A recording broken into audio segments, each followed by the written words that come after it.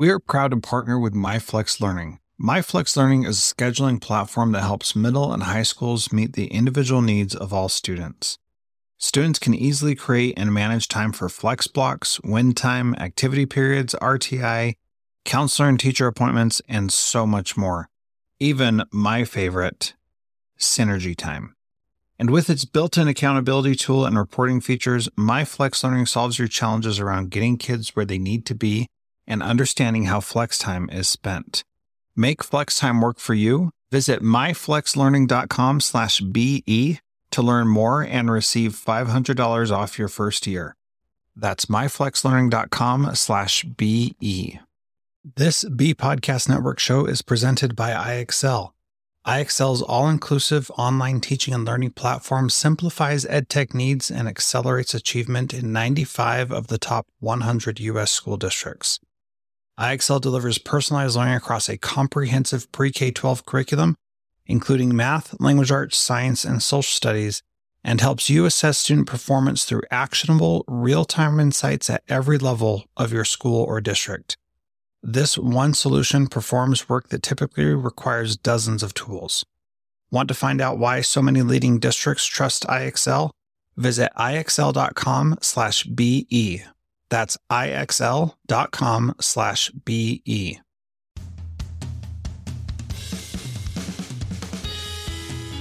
Welcome to Transformative Principal. I'm your host, Jethro Jones, and you can follow me on Twitter at Jethro Jones.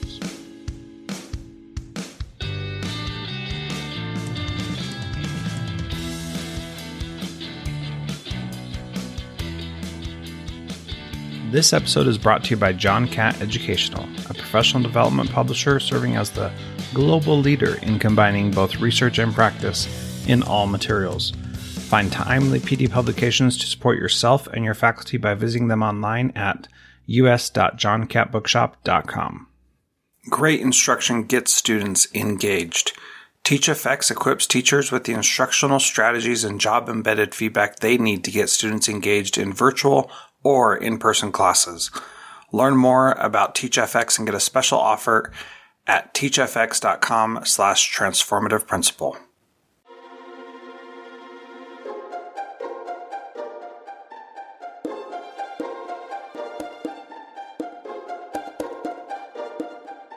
Welcome to Transformative Principal. I am very excited to have AJ Stich on the podcast today. He is the founding principal of the Greater Dayton School, which you're going to hear more about throughout this podcast. And before that, he was 7 years as a principal in Chicago Public Schools, where he drove strong outcomes for teachers and students. And under his leadership, Rufus M. Hitch Elementary achieved the district's highest school quality rating for 5 consecutive years from 2014 to 2019. Ultimately, AJ is motivated by the opportunity to impact kids and change the trajectory of their academic careers. He believes his leadership should be grounded in decency, humility, and high standards, and he strives to achieve this when serving his students, school, and community. AJ and his wife, Kendra, have 3 kids and a rescue dog, and in his free time, he enjoys spending time with family, running, reading, and cheering on the Green Bay Packers. AJ, welcome to Transformative Principal. So excited to have you. Thanks, Jethro. Good to be here. I am really excited to talk about your school that you are the founding principal of that isn't even open yet. And that's part of what makes it so exciting, is that there's so much to be learned and to do before you get there. But before we even get there, I want to start by talking about the idea that the Greater Dayton School is going to spend $30,000 per student on their education, because that is an astronomical number and sounds crazy. How in the world are you going to make that happen? And tell us what the Greater Dayton School is. Yeah, it is an astronomical number, and it's about 2 to 3 times the national average. And if you look at those dollars in Dayton, Ohio, they go a very long way. It's like $50,000 to $60,000 in New York City money. It's even more than it seems, that 30,000. When I first heard about it, I thought it was a joke. I got a job ad to my inbox, and that number was just crazy. I mean, over the course of pre-K through 8th grade, you're talking over $250,000 per student that's invested. that type of money is just not available in public education. I kind of had to see for myself because I didn't trust it, frankly. I was like, what is this? Who has the resources to do this? But there is a gentleman in Dayton, Ohio. He's most recently the philanthropist of the year in the city. His name's Larry Connor, and he is the CEO of a real estate company called the Connor Group. And long story short, the gentleman has done incredibly well for himself in business and has accumulated wealth and resources over decades in corporate America. And this is his way of giving back. The numbers are real, and we're not doing it with public money. We may accept. Ohio does have a small stipend around $4,500 that some students are able to apply to the school. Even if you count that, that's still $25,000 annually per student that we're contributing. It's a crazy amount of money. It's awesome that Larry Connor has made money and is giving back to his community. That kind of stuff is amazing. And really the target demographic of student is under-resourced students that you want to bring into the school. So kids who would never have access to this kind of education, because there are families who can send their kids to private schools for $30,000 a year, but you're not asking anything from the families. It's going to be free for the families, just like public school is free already. Is that right? Yeah, that's largely accurate. We'll probably ask for a nominal fee between $50 to $150. And that's mostly for the parents, so they have some skin in the game, but just a little bit. It's basically a free education, and that's what the focus of all his philanthropy is, but especially the school, which is a large chunk of the philanthropic portfolio. Yeah, and so I want to talk about the model that you're going to use, of curriculum and how you're going to teach kids, and the concept of how you're going to do that. And to be clear, before we go that, we should probably illustrate first that the $30,000 isn't just for regular classroom stuff, but there's going to be other facilities and things at the school as well. Can you talk about the other ways that you're going to support kids with that funding? Yeah, absolutely. And let me frame this through the conversation, the point I was making a little bit earlier, where, I talked about the job ad. When I first got this job ad, I talked about the money that we're going to invest in the kids, but it also talked about a holistic focus to education. And that word gets tossed around. They were a bit more specific that even before they hired me, the Connor Group had gotten together an advisory board of superintendents and people that were super, super smart in the education space. And they basically had a mastermind group, and they said, really, if we're going to do school, if we're going to just blow up the system, and we're going to create a learning environment that is going to impact kids in the long term, what are the things we're going to teach? Is it going to be just like a traditional school where you have math, reading, writing, social studies, and art and music? Or is it going to be something different? And what that mastermind group came up with is called the Age 27 goals. And those goals are very simple. One, first and foremost, kids are successful by their own definition. No one can really tell you that. You kind of have to make that up on your own. 2 is being physically and mentally healthy. 3 is living a life of character and integrity. And 4 is established in a career, not a job, a career. And then the 5th is being financially independent.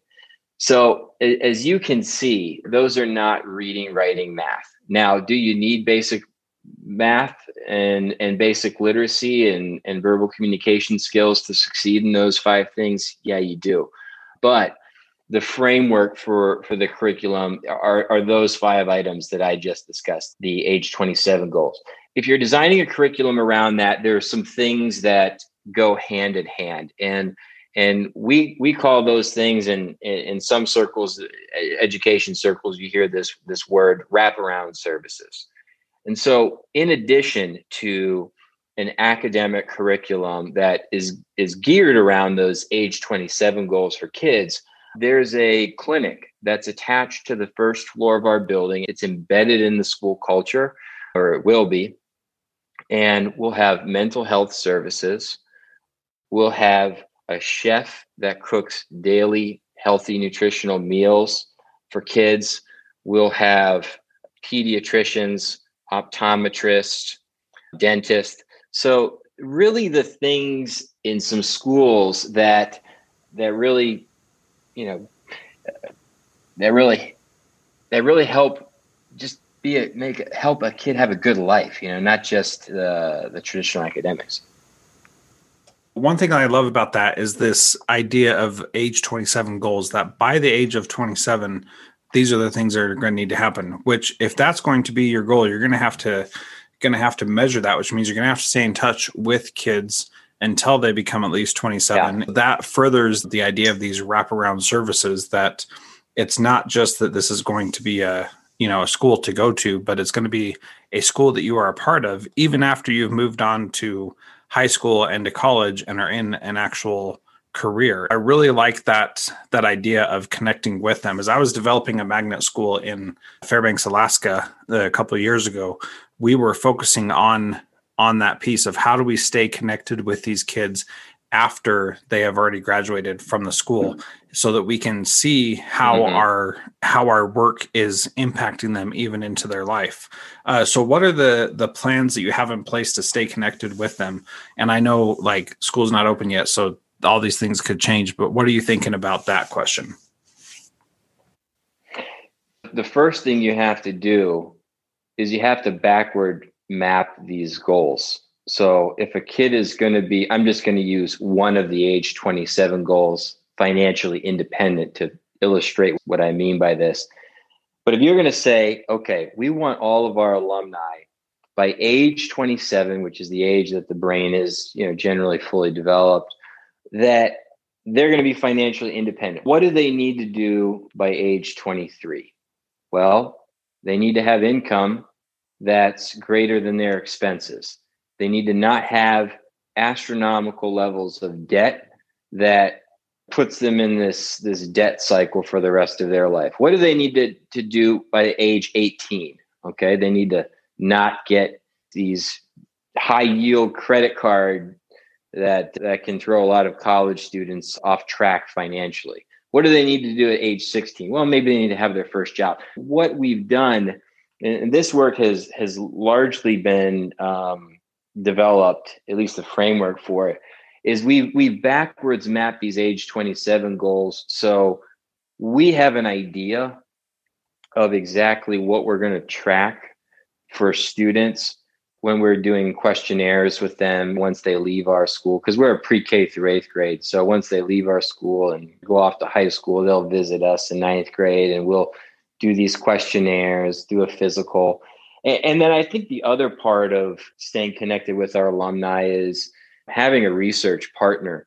That's another thing we've discussed, is we want the work to be validated by an independent source, because it's always one thing when you have these numbers and you have these assessments and you say, yeah, all of our kids did X, Y, and Z. But if you have an independent research partner that is doing some of the validity work on the school model, that certainly gives it a lot more credibility. And at the end of the day, that's what we're trying to do. We're building a revolutionary school model.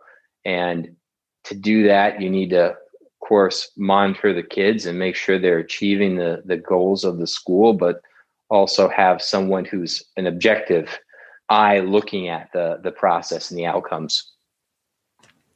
It's about more than just you being good in your own eyes. It's about you really doing right by these kids, because you're investing in them in what I believe is the most important time of their lives, when they are developing an immense amount from pre-K to 8th grade. And you're going to establish a lot of things with them. So really the commitment to the kids extends beyond just the time they're at your school, which is often how we think about education, that once they leave our school, then, we pass them on to the next people. They're not really part of what we do. In fact, we have, rules and policies and procedures that say that kids aren't allowed to come back to a school that they were in before because they can be a disruption. And unfortunately, I think those kinds of rules are made because kids have been disruptions, but really you're taking a different approach where they'll not only be welcome back, but you need them to come back so you can continue to learn about what has worked and what hasn't worked. As that time goes, though, you're going to see things that you'll need to change throughout the process. What is that change management going to look like as a part of the school? That's a great question. And we've thought about it. We've had some discussions, and the benefit of what we're doing is we're really looking at research. We have some great advisors in the education world, but we also have advisors from the business world. And so, Larry Connor he's our founder, and he's been an incredibly successful entrepreneur. And he's told me time and again, he said, if this school looks like it does right now, if it looks like this in 1 year, we have a problem, because you will have to adapt and you will have to change. Now, at this point, I'm a one-man show. I'm literally in a real estate office between a hedge fund and a retail or a sales trainer. So what that change management will look like at this point is hard to say, but I can tell you it's a part of our DNA because of who we are and who our founders are. Just doing what's right and what's best for kids is first and foremost in our conversations. Well, and what's interesting is that a lot of schools say that doing what's right for kids is first and foremost, but that can mean so many different things in so many different ways. And so how are you going to continue that without the infringement of regular education, bad habits that through no fault of our own, it's just part of the system we're in? How are you going to keep those bad habits from creeping into the school? I'll share with you just a quick anecdote where I had to eat some humble pie. So, I'm an education person. I have a master's degree from Harvard. I've been Chicago public school principal, had a lot of success, and for almost 7 years. And I came in thinking, this is going to be simple. You do X, Y, and Z program. These programs are research-based. You run these interventions for kids, and you're going to get these outcomes. These have, great efficacy here, and this is great for kids.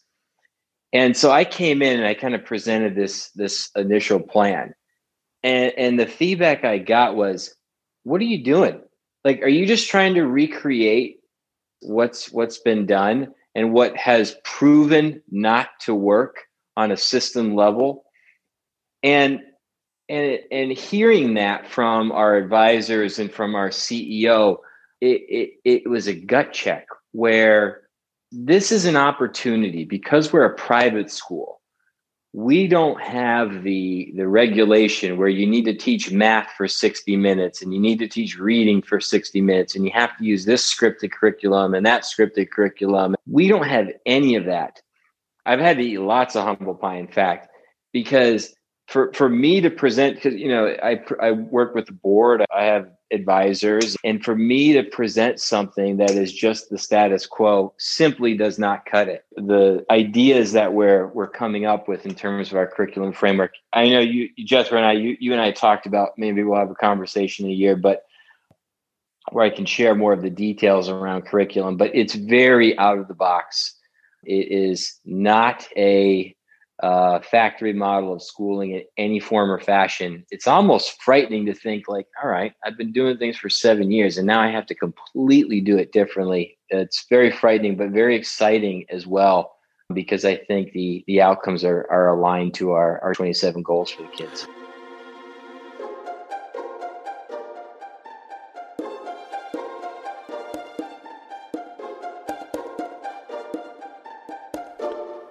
John Catt Educational supports high-quality teaching and learning by providing publications that are research-based, practical, and focused on the key topics proven essential in today's and tomorrow's schools. The latest John Catt publications include a book whose bold, transformative ideas amaze and infuriate people around the world, according to one reviewer, a title from global leaders in curriculum planning, practice, and retrieval, one book that says stop talking and start doing with regard to teacher well-being, and much more. These books, used by educators of all roles across North America and worldwide, amplify fresh, engaging voices with practical strategies to create transformative change. Learn more in our show notes at jethrojones.com/podcast. During COVID, every teacher is a new teacher. That's why innovative school leaders are turning to TeachFX, whose professional learning platform doubles student engagement online or in person. To learn more about TeachFX and get a special offer, visit teachfx.com/transformative principle. I created a new podcast with my friend Frederick Lane called Cybertraps. We are exploring the myriad risks and adverse consequences that can arise from the use and misuse of digital devices and electronic communication tools. Please subscribe to the Cybertraps podcast, and if you like it, please give us a rating. Here's an excerpt from an interview with Eric Stevens on the value of identity and being ethical in our work with underserved populations. If I approach my research with the intention of helping a group of people, but I am using the data that they themselves have created and have been replicated by their own personal identity, replicated over and over and over and over, my research is already flawed ethically. Some people, that's not a big thing.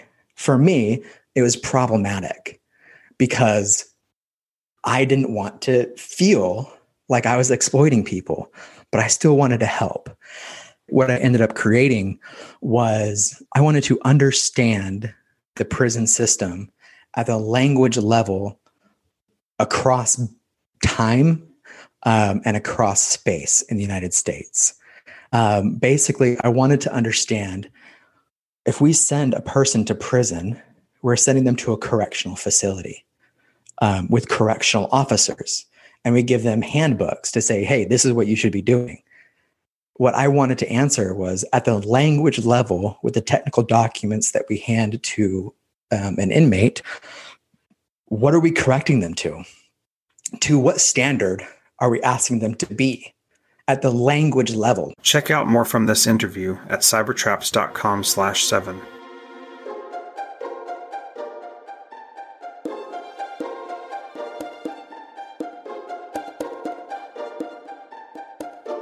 As a principal who has done things very differently in schools that I've taken over, where we carved out just a portion of the day for kids to work on passion projects that was not tied to any content area. And the pushback we got from that was great, to be sure, but also the success that we saw from kids through that was, words just can't describe it. And so I think what you'll definitely see is there are some great opportunities for you to do some different things that really do reach those age 27 goals, but have nothing to do with what we typically do in schools. What kind of person is going to be successful working there? Because with what you're saying, if you just take a regular educator, you had to eat some humble pie, but you also had to recognize that the things that you have built your success on might not work in this situation, might not be what people want in this situation. How do you find the right kind of people who are going to work well in the system that you're trying to create? As you know, Jethro, we're currently hiring our founding cohort of teachers, and we've had these discussions in great depth because we know, and I assume people that are listening to this are going to know that it starts and ends with teachers. I mean, having the right people in front of the kids, there's a dollar value to it. You look at some of the research out there, and having a teacher that's one standard deviation above the mean is worth $40,000 every year. A kid has that quality of teacher. We're looking for the Navy SEAL of teachers, but to your point, they need to have flexibility of mind, because the traditional school model where you have 20 to 30 kids in your class and you deliver a mini lesson to all of them and you give a worksheet, or Even on the more progressive side, you give a project or a rubric that kids, self assess, and then they do an exit tick at the end. That sort of factory model of schooling that won't work in what we're creating. The folks that I think will be successful here will be people who have experience with kids that are from diverse backgrounds, that are from under-resourced backgrounds, because you have to have a with-itness to understand the challenges that a lot of these kids are facing. That's a big factor in what we're hiring, but also just that flexibility of mind to do things differently and say, hey, you know what? Whatever I've done, whether it's a traditional or progressive model of schooling, I've had success, but I also recognize that there's other ways to educate that are as good and maybe better than what I've been doing, and I'm open to that. I think if somebody has those qualities, they can be very successful. And it's something I've had to work through myself. So I understand, I can empathize, and hopefully I can coach the teachers through that learning, because it's something I've been through. Yeah, absolutely. And having a cohort of teachers already to start with the design of it will be really beneficial as well. I think maybe somebody beneficial that'd be good for you to talk to is Sonia Risley, who founded the Design 39 campus in Poway, California. Have you heard of that school? No. Can you tell me a little bit about it?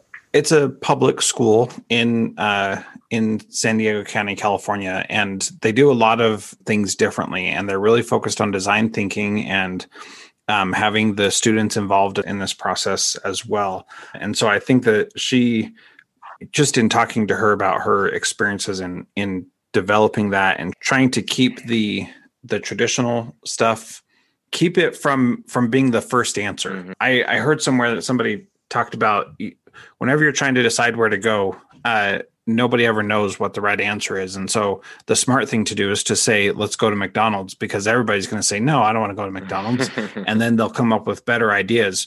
And so figuring out a way to have the first idea out there so that you can get past it, instead of being what I feel like we do often in regular education, is we have the first idea out there, or the most research-based idea out there, and then we take it, even though that's not really what's best for the kids that are in front of us. And we don't have the courage or the intestinal fortitude to say, we're not going to do that, because we recognize that it doesn't work for our kids. And there are some things that do work for every kid, no matter what, but there are other things that they don't do the things we would want them to do, but we still do them anyway, because we don't have a better answer for that. I think about it just in terms of habits. I think that's why when I came here, I thought, oh, great, I got this great model in my head based on what I know works in schools. And it was largely a habit of mine that I had developed over 13 years in public school education. Like you said, Jethro, there's a lot of good things in traditional schools and traditional public schools, and we don't want to throw that out. But there's also a lot of things that don't work, and we have to really look at, all right, what are the outcomes we want for kids, and then how do we redesign schooling to meet those outcomes? And it's big task. Yeah, for sure. And, I really appreciate that idea of how you phrase that just now, that you have to look at the outcomes you want and then redesign schools to meet those outcomes. And the outcomes that you're looking for with the age 27 goals really are different than what we typically do in schools. And so it's important to recognize that from the outset, that for someone to be, I just want to unpack this a little bit, someone to be successful by their own definition, that opens up everything that is possible out there. And some kids will never believe that they are successful, even if by every other measure they are successful. I shouldn't say some kids, I should say some adults, because we're talking about adults with that being the end goal. Some people can be very happy but unfulfilled, or very successful but unfulfilled, and therefore they don't ever feel like they are successful. But empowering kids to come up with their own definition of what success is really the ultimate compliment to them and their ability. If you want to be able to say that when they're 27, that they're successful by their own definition, you have to start saying that when they are 3 and 4 years old, that they get to define what success looks like. And that, I think, is just so powerful. And if those really are the goals for when they're 27, those really need to start so much earlier in pre-K so that you're establishing that, because those are difficult things to overcome if those aren't already your mindset, right? We've had this exact discussion. I love it because it is very nerdy. But you think about that age 27 goal, successful by their own definition. And you just brought up the point. You need to be thinking about it when you're 3 and 4 years old. And that's absolutely correct. How do you capture that so a student has a record of their own thought process, of their own development from age 4 to age 27? Well, do you interview the kid and ask that question? What does success mean to you? Do you ask that question when they're age 4, age 5, age 6, age 7? And do you put it on the report card? And is that a part of your report card? These are the kind of things that you think about. It's like, no, there's no A's, B's, and C's on that. I mean, maybe a kid could self-assess and say, at age 4, my goal was to have these toys, and I got them, so I got an A. It's a whole different way of thinking about assessment as well, when those are your outcomes. So it's fun to think about. It's also the practicality of it when you have to sit down and say, all right, this can't be nebulous, because at some point we have to commit to an idea and we have to build a system around it that makes sense to kids, that makes sense to parents, that makes sense to teachers, and is a logical way to track something as nebulous as successful by your own definition. It's a mind puzzle. Yeah, it absolutely is. In the last episode of this podcast, I was talking with Mike Anderson about motivation, and we talked about extrinsic and intrinsic motivation, and we spent a long time talking about that on the last episode. And, you know, when you think about that, it brings up the question of, should you even have report cards, or should you call them something else? And will you have grades? And are grades actually going to be meaningful in a system that is, you know, as establishing what their life should look like when they're 27 in these very abstract, different ways than what we are used to? And I think that conversation of motivation is really applicable to this as well. I'll have to check that out, because you're absolutely right. If your age 27 goal is to be financially independent, well, there's certain things that you have to understand at age 4. You have to count currency. You have to understand the idea that things and services are worth a monetary value. And that's in 14 years of education, I've never seen that on a report card. The closest thing you get is 1 or 2 lessons on a math, and maybe you get a grade on that. When you start talking about putting stuff like that on a quote unquote report card, it's hard to even call it a report card, just using that word, because people will understand it. But what does that look like? I think competency based has to be the answer. It's got to be. But even what are those competencies? You're looking in non-traditional places. So, for example, we've looked at the organization called Jumpstart. That's done some really great work around specifically the financial and career objectives, where they have mapped out specific standards that you could say their competencies, and they could be on a report card, and they say very specifically what a 4-year-old and a 5-year-old should be able to understand in terms of finance, and what they should be able to understand about career. Now, there's other things that you need to do beyond just the Jumpstart financial standards, but it just goes to show some people in our field have thought about these non-traditional competencies of learning and life outcomes, and a lot of people think they matter. So we're just, I like to think of it like we're one of the first, if not the first, school to actually design the whole curriculum around them. Yeah. And then you run into the issue of, well, if we add in all these competency-based standards and then we're just putting kids in front of those standards and trying to get them to those standards, we're basically just recreating that factory model. And so being able to find the balance between those two and what is going to work and how it's going to work and what it'll look like, I think is just such a fascinating process to go through that, to be honest, nobody's found the right answer yet. And I think some people have made some great strides, but I don't think the right answer is quite out there just yet. I hope that people listening to this, like I hope some school leaders that have thought about this would reach out to me. I signed on thinking, all right, this year I'm going to spend traveling and talking to other school leaders and visiting schools. And of course, COVID has challenged that. But we're trying to get in touch with other school leaders that have gone this route and are a little further along in thinking in some of the domains that we're teaching. I know there may not be a school out there that has the same outcomes of the age 27 learning goals that we do, but it's very much something we're interested in, talking to other school leaders. Yeah, and I would encourage anybody who is listening to reach out to AJ or to reach out to me, and I'll connect you because this is really how we get better. And I gotta tell you, just to toot my own horn a little bit here, but I've been doing this podcast for 7 years now, and I've been on the same path that you've been on, and so there's a wealth of information in the episodes of this podcast, because these are the kinds of questions that I've been asking for just about the whole time. So I hope that somehow that can help you and help you connect with some people who are doing some of those things. And, those are the stories that I like to highlight on this podcast, which is why I was so excited to talk with you, AJ, because you're doing that in a brand new environment. And I think that's a really exciting place to be. The final question I have is, what is one thing that a principal can do this week to be a transformative principal like you?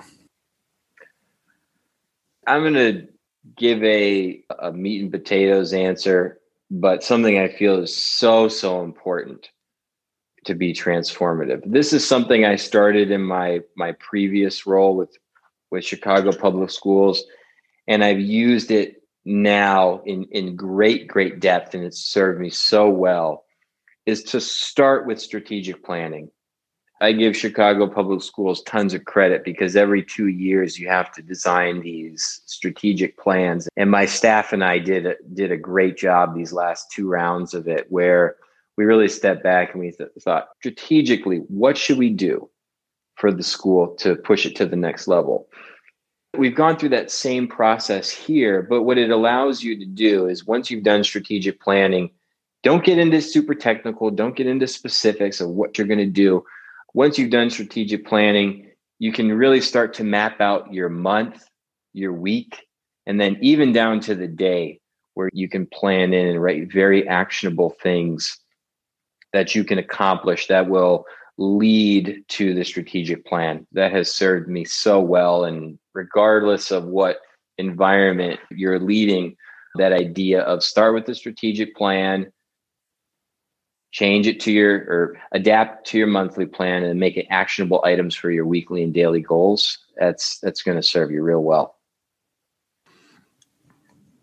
I can't believe you just said that because I am literally in the process of writing a book right now. And just today I had that exact same thought. I wrote down on my little brainstorming sheet, but if your vision does not inspire your daily actions, your vision is not sufficient. So if you can't bring it down to that micro one thing level, then there's no hope for that vision to ever come to pass, because you have to be able to bring it down to that small level. And I get a lot of that from the book, The One Thing by Jay Popson and Gary Keller. Our jobs as principals and school leaders, you have impulse all day with teachers, students, parents, community members, you have all these impulses. And if you don't do that strategic planning and then actually map it down to what I'm going to do today to have, an action that leads to that strategic planning outcome, you just find yourself responding and reacting to those impulses. And that's a really dangerous place to be. And I made that mistake early on in my career. And, thankfully I've learned this lesson. Yeah, me too. I made that mistake also. And I had a supervisor one time who would always say, our time is not our own. And it just grated on me. And I hated it when she said that, and I couldn't place it until several years later. I figured out how to do that for myself and figured out how to push out the noise and the other impulses, as you called them, to do what really needed, what was really important and what really needed to be done. And I will say, at the middle school where I was principal last, that I was able to do that. And it was amazing. The things that we were able to do because I could be focused on what I needed to do as the principal was just incredible. So that kind of stuff, that is really, really powerful advice. And I so appreciate you sharing that. If people do want to get in touch with you, what is the best way for them to reach out to you, AJ? Visit our website, www.greaterdaytonschool.org. And my email is listed on there, but it's astich@greaterdaytonschool.org. And please reach out, call me. I'd be glad to chat about our school. And especially if there's any teachers out there listening that are looking for a revolutionary school opportunity, this is a place to check out. Excellent. Well, thank you so much. And again, everybody listening, you can get a link to the website and more information about it at jethrojones.com/podcast/episode 391. And thanks again, AJ. So great to talk to you. Thanks, Jethro. I appreciate you having me on.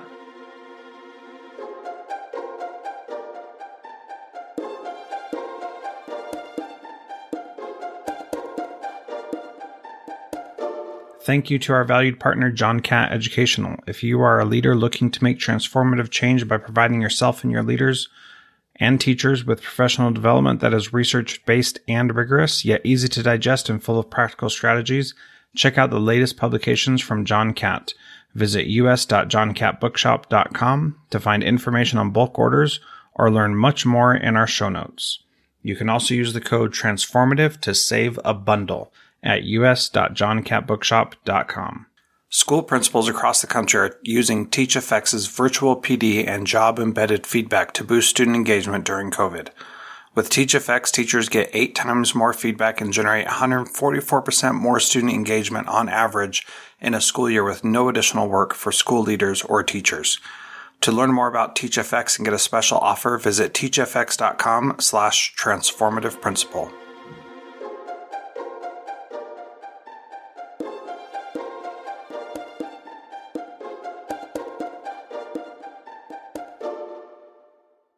Do you want to simplify your school's technology, save teachers time, improve students' performance on state assessments? You can do it all, but don't waste another minute. Head straight to ixl.com/BE to learn how IXL's research-proven teaching and learning platform can help you achieve all these goals. That's ixl.com/BE. There are lots of solutions out there for giving students what they need when they need it. But when do they actually do all of those things? You need flexible time. When added into your master schedule, Flex Time enables students to get extra help or intervention, meet with teachers, make up work, get physical exercise, and try new enrichment offerings. If you're thinking of giving it a try, check out MyFlex Learning, which unlocks the benefits of flexible time without all the headaches you get with it usually. Its intuitive design and SIS integration makes implementation and training a breeze.